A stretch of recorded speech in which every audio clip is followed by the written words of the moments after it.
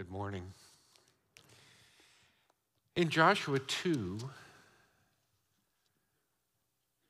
their leader, Joshua, sends 2 scouts into Canaan. So they cross over the Jordan and they go into Canaan in fact, Joshua says, I want you to look over the land, and specifically Jericho. Kind of an amazing thing, you know. I'm amazed at all the technological advances that we have, the things that we take for granted, things that just even a few years ago were not available to us.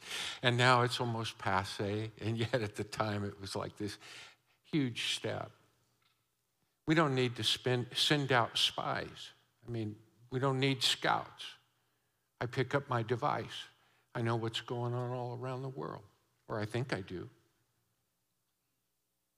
Turn on the television, listen to the radio, or whatever format or platform. And of course, when we get the reports from our spies, you know, I don't know, what do the reports do to you? What do they do to me? I'll be honest, I can't deal with it all. Can you deal with it all? Honestly? Do we deal with it sometimes just by lashing out and complaining? Maybe we grumble about it continuously because that's what the spies have told us, but there's not a thing we can do, right? But we do know it's out there, it's happening. People are all up in arms about it. There are people in positions of power who make decisions about it. But basically, all we have are the reports of our spies, you see. And yet it adjusts or affects the things we do within the realm of our own power and control. It does affect that. And we live in a democratic society, so each one of us does have a vote, and that empowers us. We feel very powerful about that vote. It makes us belong. We have a stake in this. But this morning, I just wanted to talk about this because over the years, as a pastor, I wonder, what can I actually do?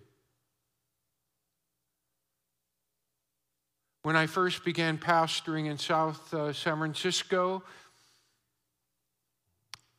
it was at times immobilizing. Who am I? I get a chance to talk to some people who are right-hearted, devoted to the Lord, but what can we do?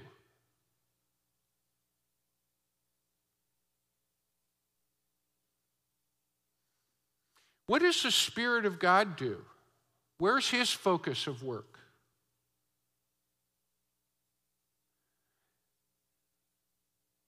You're the field of God's play. You're what He wants to change.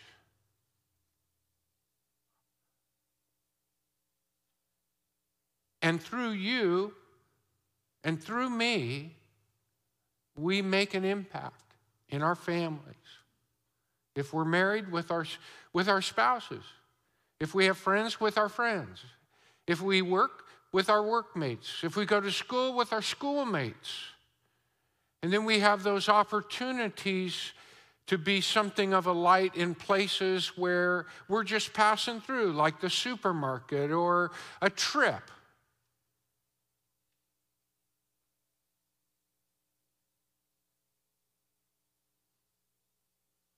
But I do think sometimes we have a glorified sense of our importance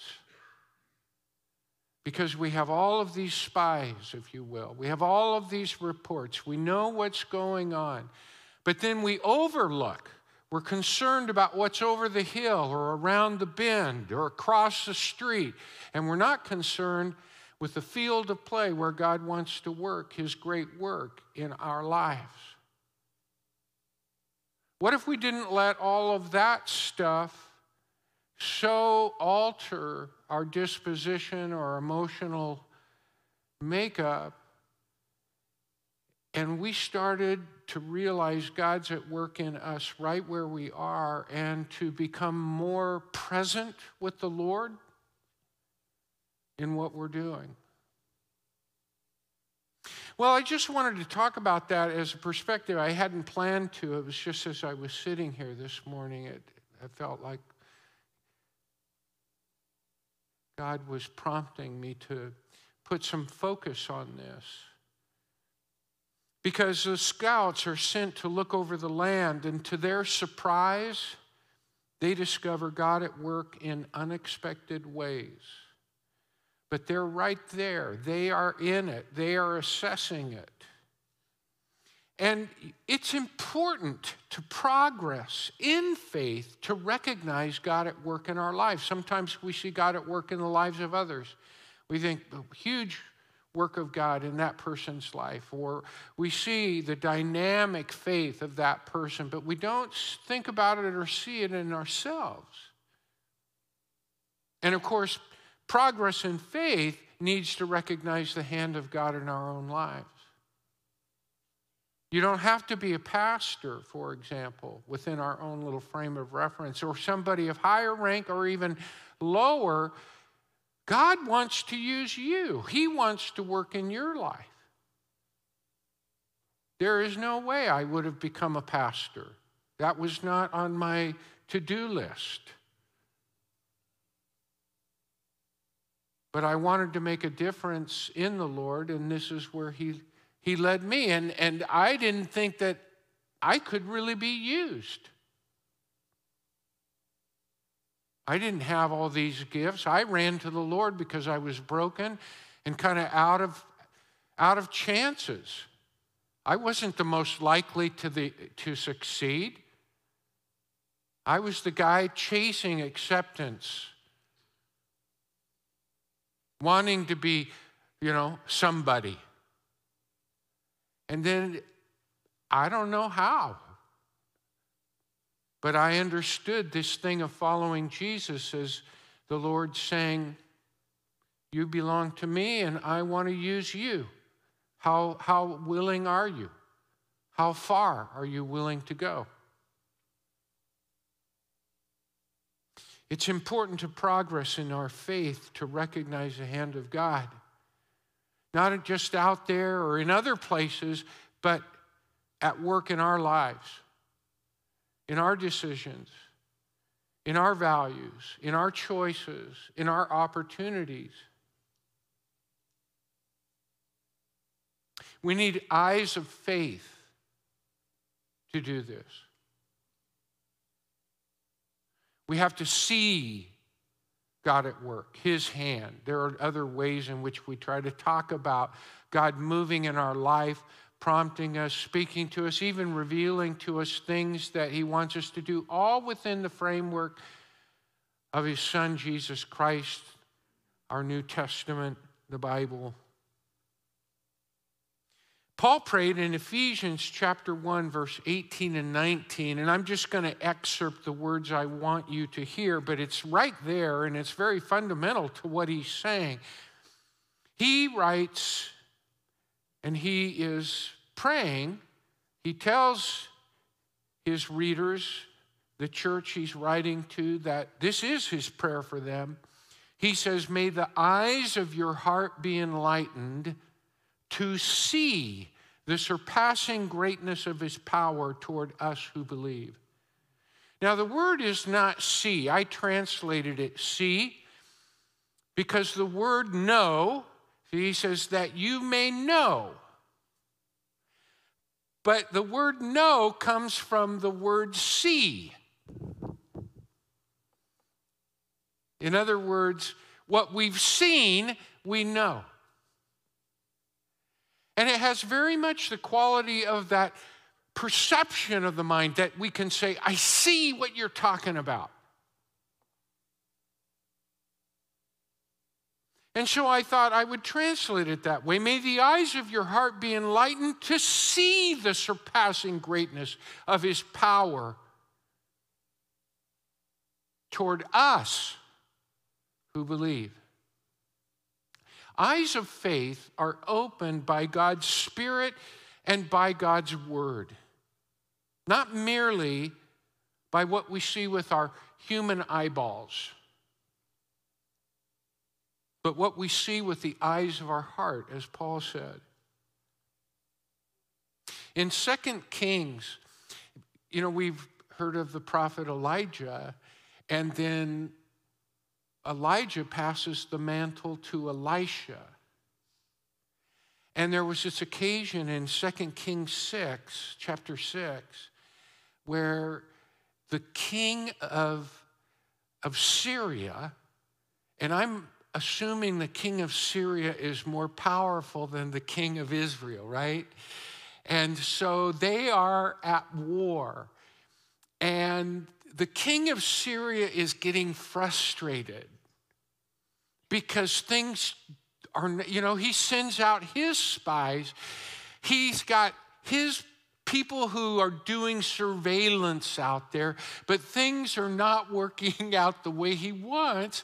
And he asks his advisor, why are things going wrong? We're doing this planning. And his advisor says, well, the king of Israel has Elisha. And he, when he's in his bedroom, he can hear what you're saying in your court. So he says, well, I got to get Elisha. I mean, that's like Israel's secret weapon.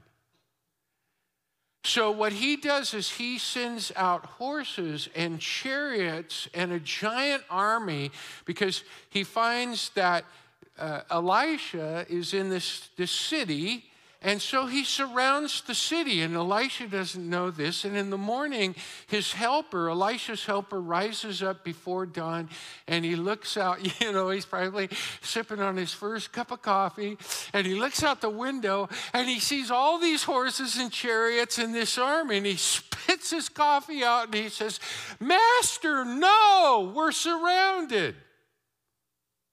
And Elisha joins him on the porch.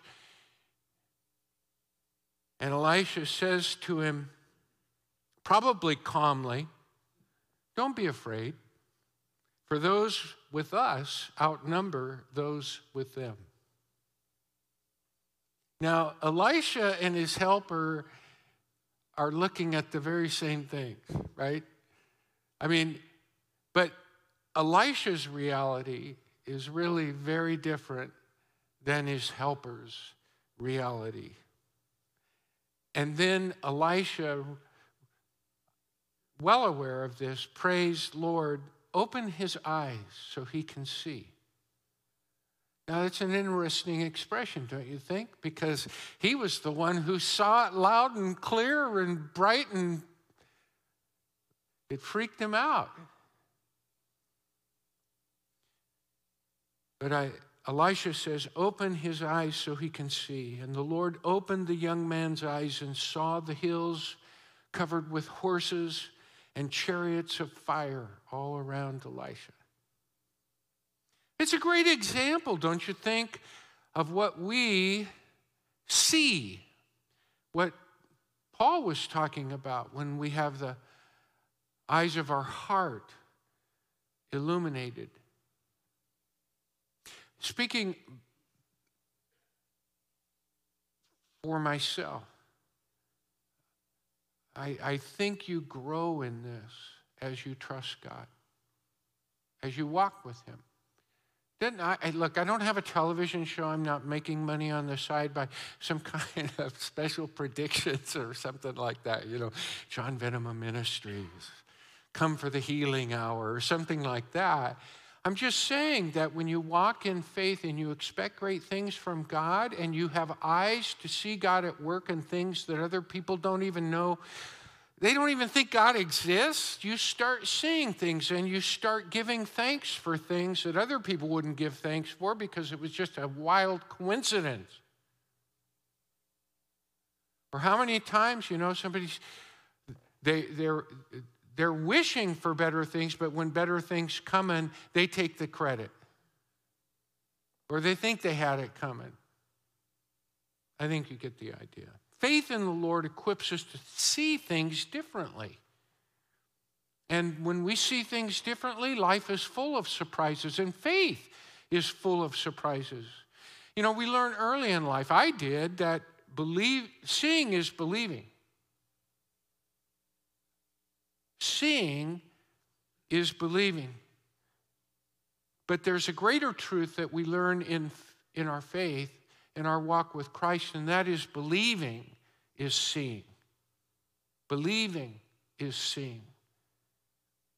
In fact, Jesus, just for an example, at the tomb of Lazarus, he said, "Didn't I tell you, if you believe, you will see the glory of God?" That's in John 11:40. So with our eyes opened, you see, we see what we would never see, and see God at work, and see him at work in our lives. And we engage our faith in our prayers and in our actions on a very small scale that are concerned about global matters. We conduct ourselves in the same way, in ways that bring honor, respect, and glory to the Lord, who has our honor, respect, and glory. And we find strength and courage this way. Yeah, we can be strong and courageous. Faith is full of surprises when we're strong and courageous in our faith, walk with the Lord, and expect great things from him. Here in Joshua, we, by faith, recognize God at work in ways the scouts would never have expected. So I want to read, I'd love to read the whole chapter. I hope you've read the whole chapter in advance. I hope during the week you read ahead. And we'll be reading together. So I'm going to read verses 1 through 11, and then 23 and 24. And Joshua, the son of Nun, sent 2 men secretly or quietly from Shittim as spies, saying, "Go, view the land," or look over the land, especially Jericho. And they went and came into the house of a prostitute whose name was Rahab, and lodged there. And it was told to the king of Jericho, "Behold, men of Israel have come here tonight to search out the land." And then the king of Jericho sent to Rahab, saying, "Bring out the men who have come to you, who entered your house, for they have come to search out all the land." But the woman had taken the 2 men and hidden them. And she said, "True, the men came to me, but I did not know where they were from. And when the gate was about to be closed at dark, the men went out. I do not know where the men went. Pursue them quickly, for you will overtake them." But she had brought them up to the roof and hid them with the stalks of flax that she had laid in order on the roof. So the men pursued after them on the way to the Jordan as far as the fords, and the gate was shut as soon as the pursuers had gone out. Before the men lay down, she came up to them on the roof and said to the men, "I know that the Lord has given you the land, and that the fear of you has fallen upon us, and that all the inhabitants of the land melt away before you.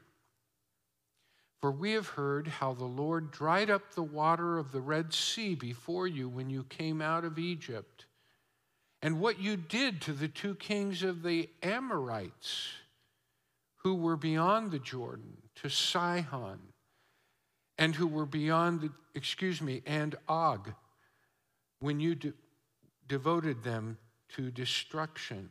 And as soon as we heard it, our hearts melted, and there was no spirit left in any man because of you. For the Lord your God, he is God in the heavens above and on the earth beneath. And then skipping to the end of the chapter, the spies return, and they cross the Jordan, and they report to Joshua. And here's what they report. Then the two men returned. They came down from the hills, passed over, and came to Joshua the son of Nun. And they told him all that had happened to them.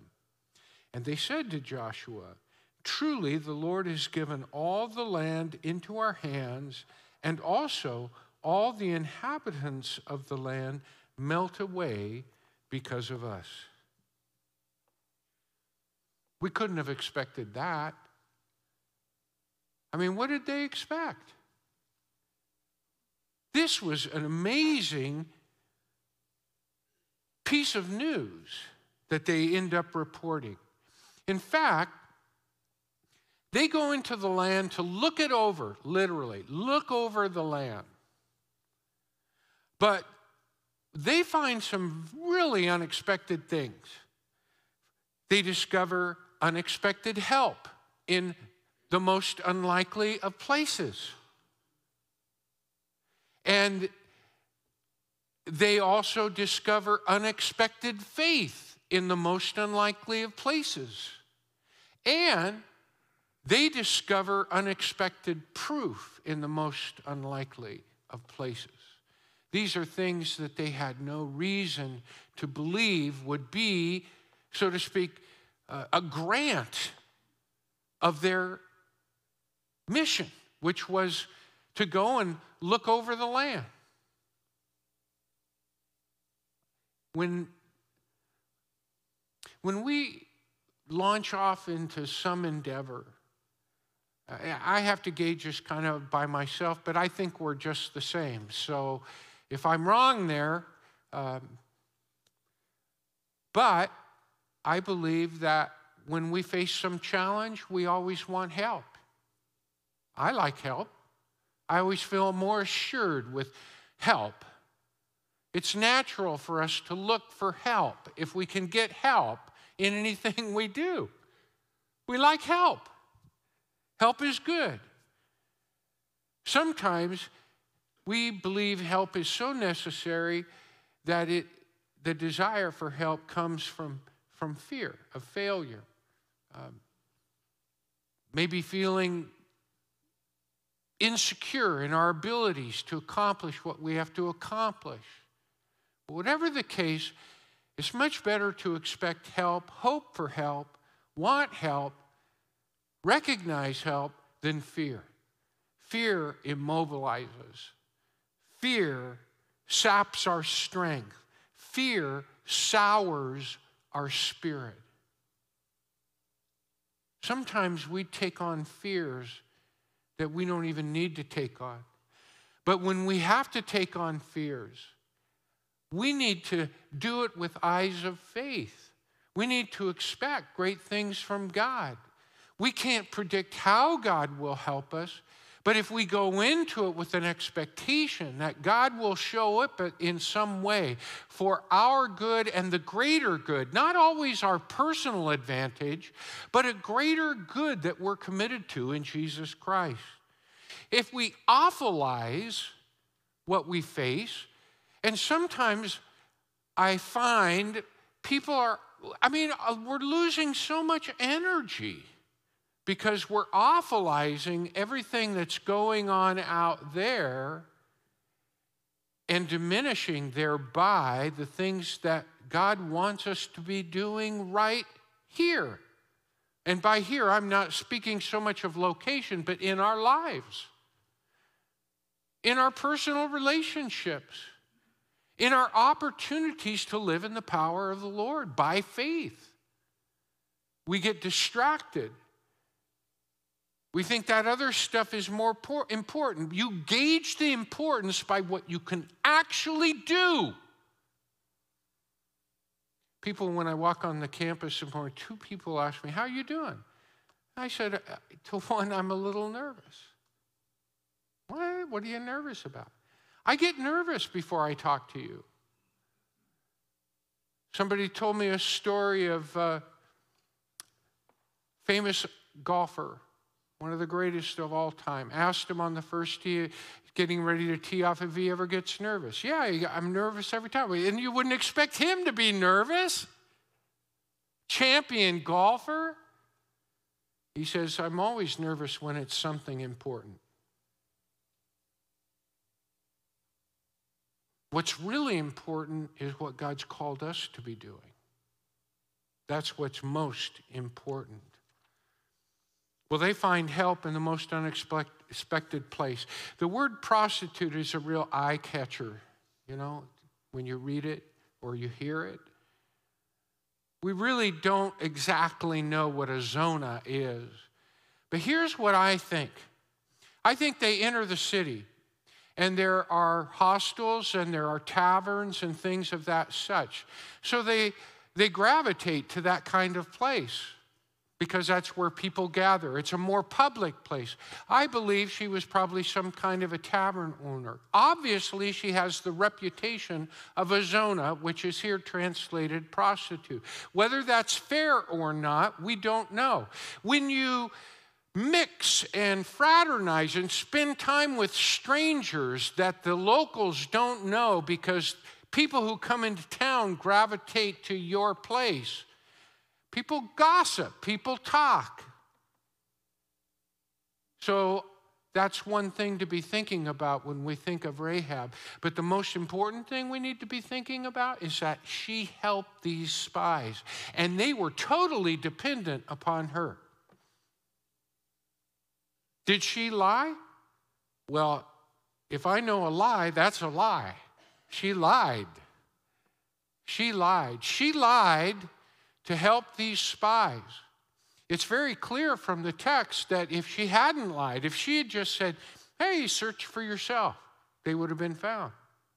Their lives were in jeopardy. They were totally dependent on Rahab. In fact, when it says that after she said, you know, they went out, and if you hurry, you can catch them. So what are you waiting for? And they go out, and then what happens?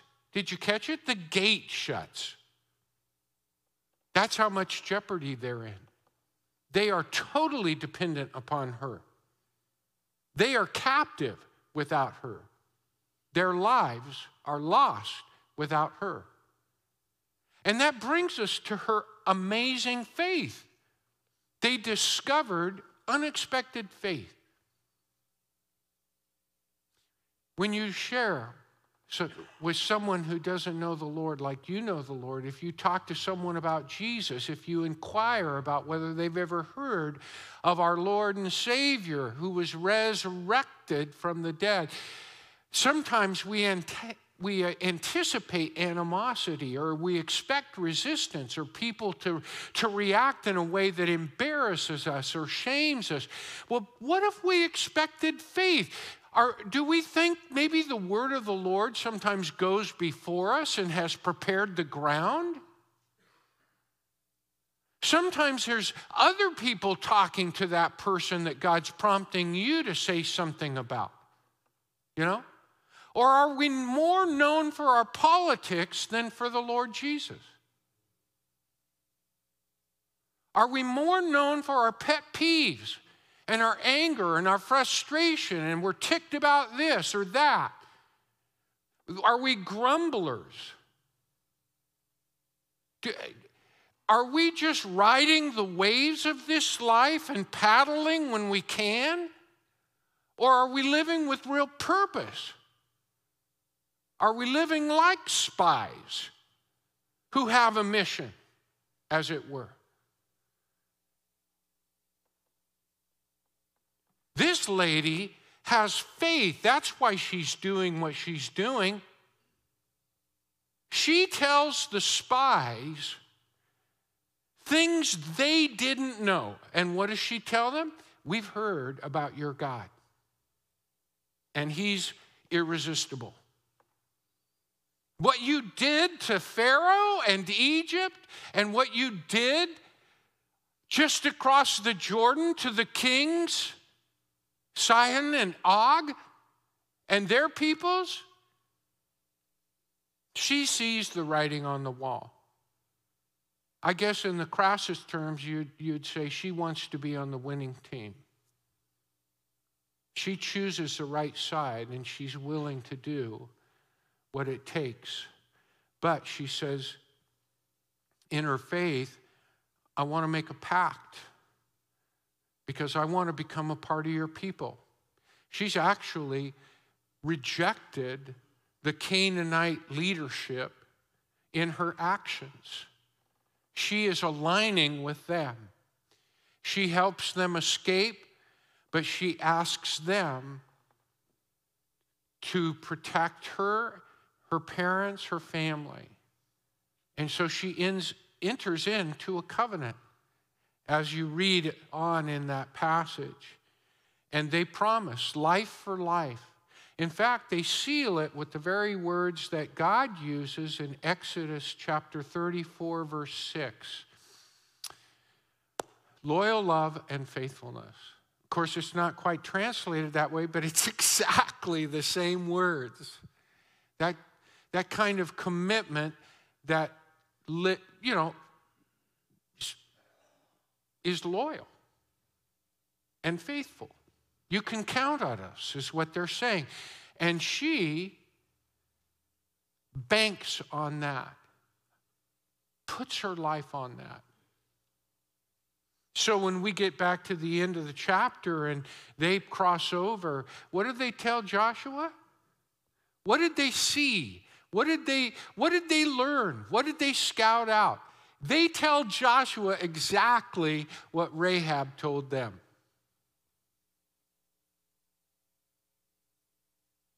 That's proof that they didn't expect. She's proof that they have already, in a sense, conquered this land. God's people had seen many wondrous acts of God, yet they grumbled and complained, for they doubted rather than expected. And Rahab had heard of God's wondrous acts with not her eyes, but with her ears. She had not seen them, but she had heard them, and she banked everything on what she had heard about God. I don't see anything different between Rahab and me.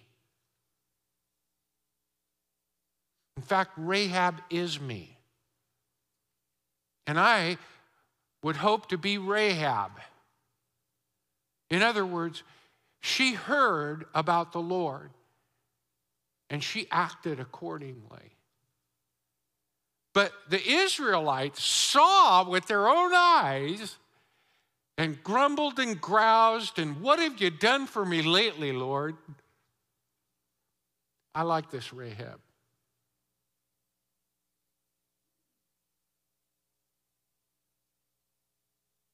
Rahab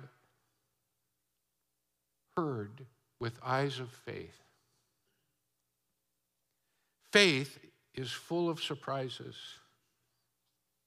It's pretty exciting to walk the Christian walk in the footsteps of Jesus. I'm going to close us in prayer, but we're going to sing a closing song. And I want to remind you that as we're singing, I'll be down here, other deacons, elders, spouses, brothers and sisters, friends in Christ. If God's spoken to your heart, maybe you're struggling with something, and maybe God's words this morning held some hope or insight for you. Maybe God spoke to your heart. Maybe the Spirit's moving. You want to pray with one of us about that? Maybe bring a prayer request so that we can intercede for you and pray on your behalf and with you, or to pray for someone else. Whatever God has put on your heart. If you don't know the Lord Jesus Christ, we read the Old Testament with the death and resurrection of Jesus Christ as background.